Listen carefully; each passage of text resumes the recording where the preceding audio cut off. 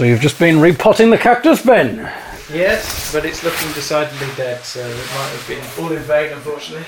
What an anticlimactic way to start today's episode of The Eagle is Stranded, especially given the harrowing story that I have for you on this walk. But after the harrowing story, there will be a little bit of an opportunity to hopefully relax. Wilson, leave it. I assume that was not a reference to me. I'd like to think that my next door neighbour Laura does not refer to me as it. Wilson is the dog. But you heard me mention at the start of the podcast, I mentioned the word harrowing. And a lot of people who heard the short-lived attempt to resurge David's Daily Digital Dollop, which I did successfully in 2016, doing 366 consecutive podcasts every day of 2016. And I attempted to bring that back in April 2018. I think it lasted about 15, maybe 16 days, but I had far too much going on, which is why doing a similar project now is the perfect time to do it, because I've got absolutely nothing going on.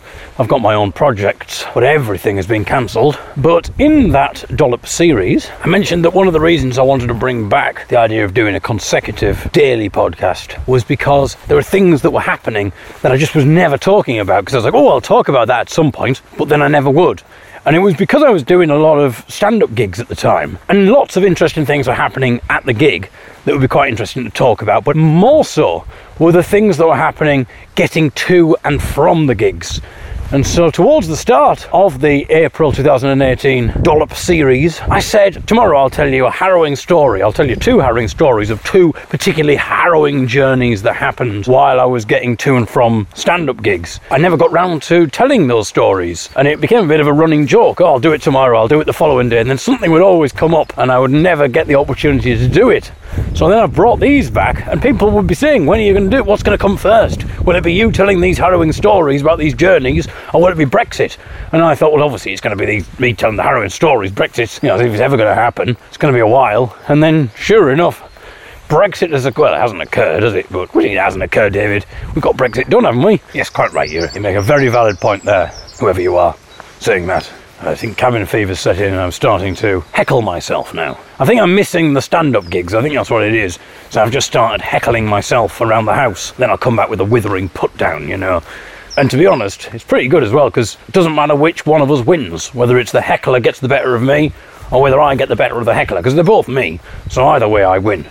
Oh, piss off, David. You're rubbish. Oh, yeah? Well, so's your mum. Ah.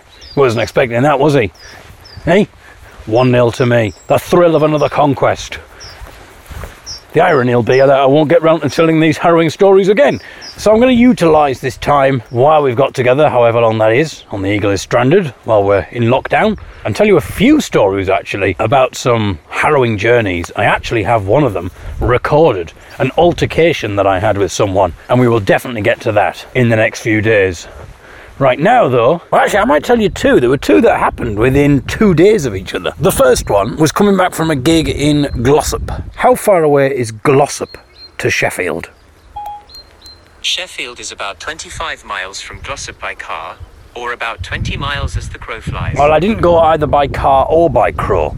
I went by train. I think it took me somewhere between an hour and a half and 2 hours to essentially travel 20 miles. And the other stupid thing about this gig was that I think the last train was at 9 o'clock and the gig started at 8:30. And the train station was a 5-minute walk away from the venue that the gig was on. So I was only doing a 10-minute spot. I went on a 1:45. It's a 5-minute walk to the train station. So I ended up ending my set at the door. I explained the situation, that I've got to get home. I ended basically from the door. It's quite a good feeling walking out of a room and they're all laughing and applauding you, and you just walk out of the door and you can still hear the sounds of laughter and applause rippling on the outside breeze. But I hadn't time to bask in my glory. The whole reason that I'd left this gig in the way that I had was because I needed to be at the train station, and I made it just in time. Now, it's not a direct service, as you've probably gathered by the fact that it takes 2 hours to do this 20-mile route. I had to get off at where I think was Staley Bridge, and Staley Bridge only has 2 platforms, so you'd have thought it should be fairly simple. And I had a 10-minute changeover,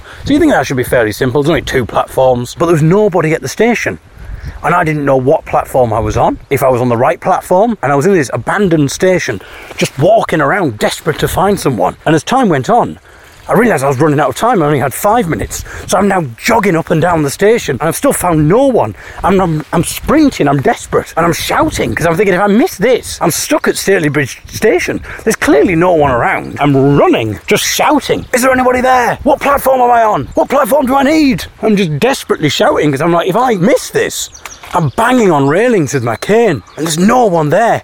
And I think I've got to get out of the station. I've got to find, because the reason was I could hear. The first bit of noise that I heard was the sound of a car, but it was a car park over this fence. It must have been the car park to the train station, I assume. But I needed to get down. I had 3 minutes to get this train. And the stupid thing is, I was there, but I didn't know how to get from one platform to the other. It's not a simple case of platforms are right next to each other. The only way I now know that you can get from one platform to the other is to leave the station and re-enter the station. So you've got to do the whole loop. So if I heard the train come from the other platform, I wouldn't have time to get there. I wouldn't know where to go. So this person has just got into their car and they start their engine.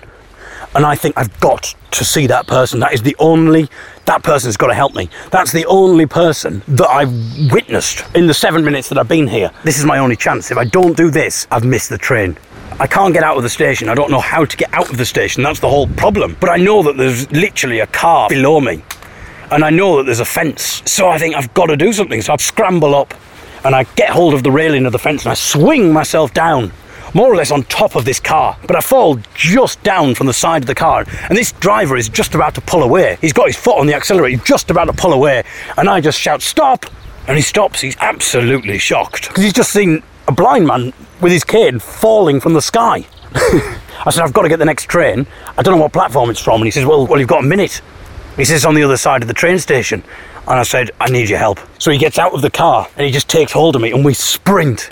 The two of us sprint to this platform and we make it just in time. And it was just an elated feeling. You can tell he was absolutely loving it. It was like he was ready for this moment. As soon as he realised what was needed of him, he sprung into action. And that reminded me of a similar story on the way to a gig. I was doing a gig in Nantwich, which I think is Cheshire. And I think I was only doing 15 minutes. And it was a similar kind of thing. I needed to go on in the first half. I think the last train was something like 9:10. And the gig started at 8. And I think it was a 10 or 15 minute walk to the train station. So again, I needed to make sure I was on in the first half.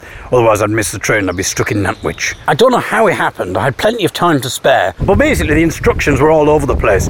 It was telling me to go one way and I was going that way. And then it was saying, no, you're going the wrong way. So I had to retrace my steps. And it was going, no, you're going the wrong way. And I just kept doing this. And I was going round and round in circles. It's now telling me I'm half an hour away. And I thought, well, this is ridiculous. I was 15 minutes away when I started. What the hell have I done? And I'm now panicking because I'm thinking I'm going to be late for this gig. And I've got to make sure I'm there on time because I've got to be in the first half. The instructions were no good. And I realised if I followed at the pace that it was telling me to go at, I wasn't going to make the gig for the start anyway. And then I was thinking, well, I could message the organiser. It takes me a little bit longer to send messages because I've got to use the Braille keyboard on the screen. I suppose I can dictate it, but the GPS thing on my phone was rabbiting on at me, so that would stop the dictation from working properly. I thought it could take me 2 minutes to send a message, and that's 2 minutes that I don't have. I need to just make sure I get there. So I just again started sprinting.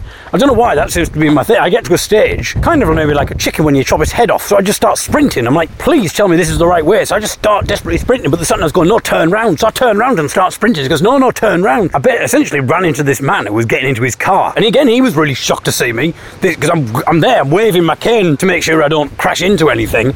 So I've got this cane going side to side, and I'm sprinting, and I just essentially hurtle right into him. And I think I've got 5 minutes to get to this gig. And so all niceties, all social norms for me go out of the window.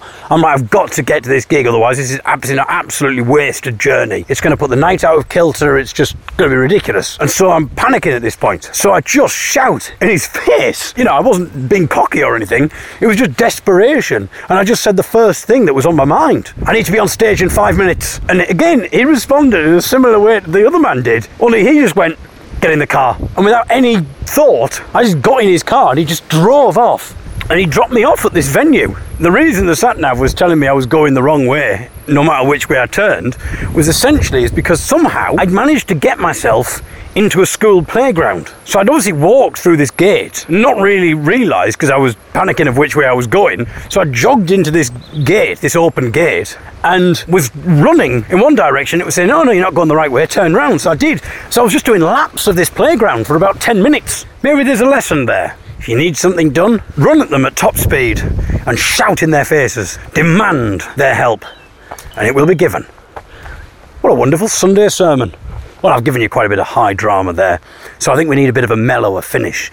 So earlier today, I was having a little bit of a play on the piano, but I just thought, it's a lovely day out here. I don't know if wherever you are, if you're able to get out and enjoy that. And so I thought we could end with a bit of a mellow feel. I'm going to leave you with some ambience of my walk, but I thought I'd play you a little bit of the piano playing that I was doing earlier, and hopefully it will create a nice audio collage. So thank you very much for listening. Who knows what we'll bring you? More harrowing stories, more Gina G news, more on Paul Temple, more cactus news, or something different entirely. Find out when you join me tomorrow. Thank you very much for listening. I'll leave you with this musical and ambient offering. Goodbye.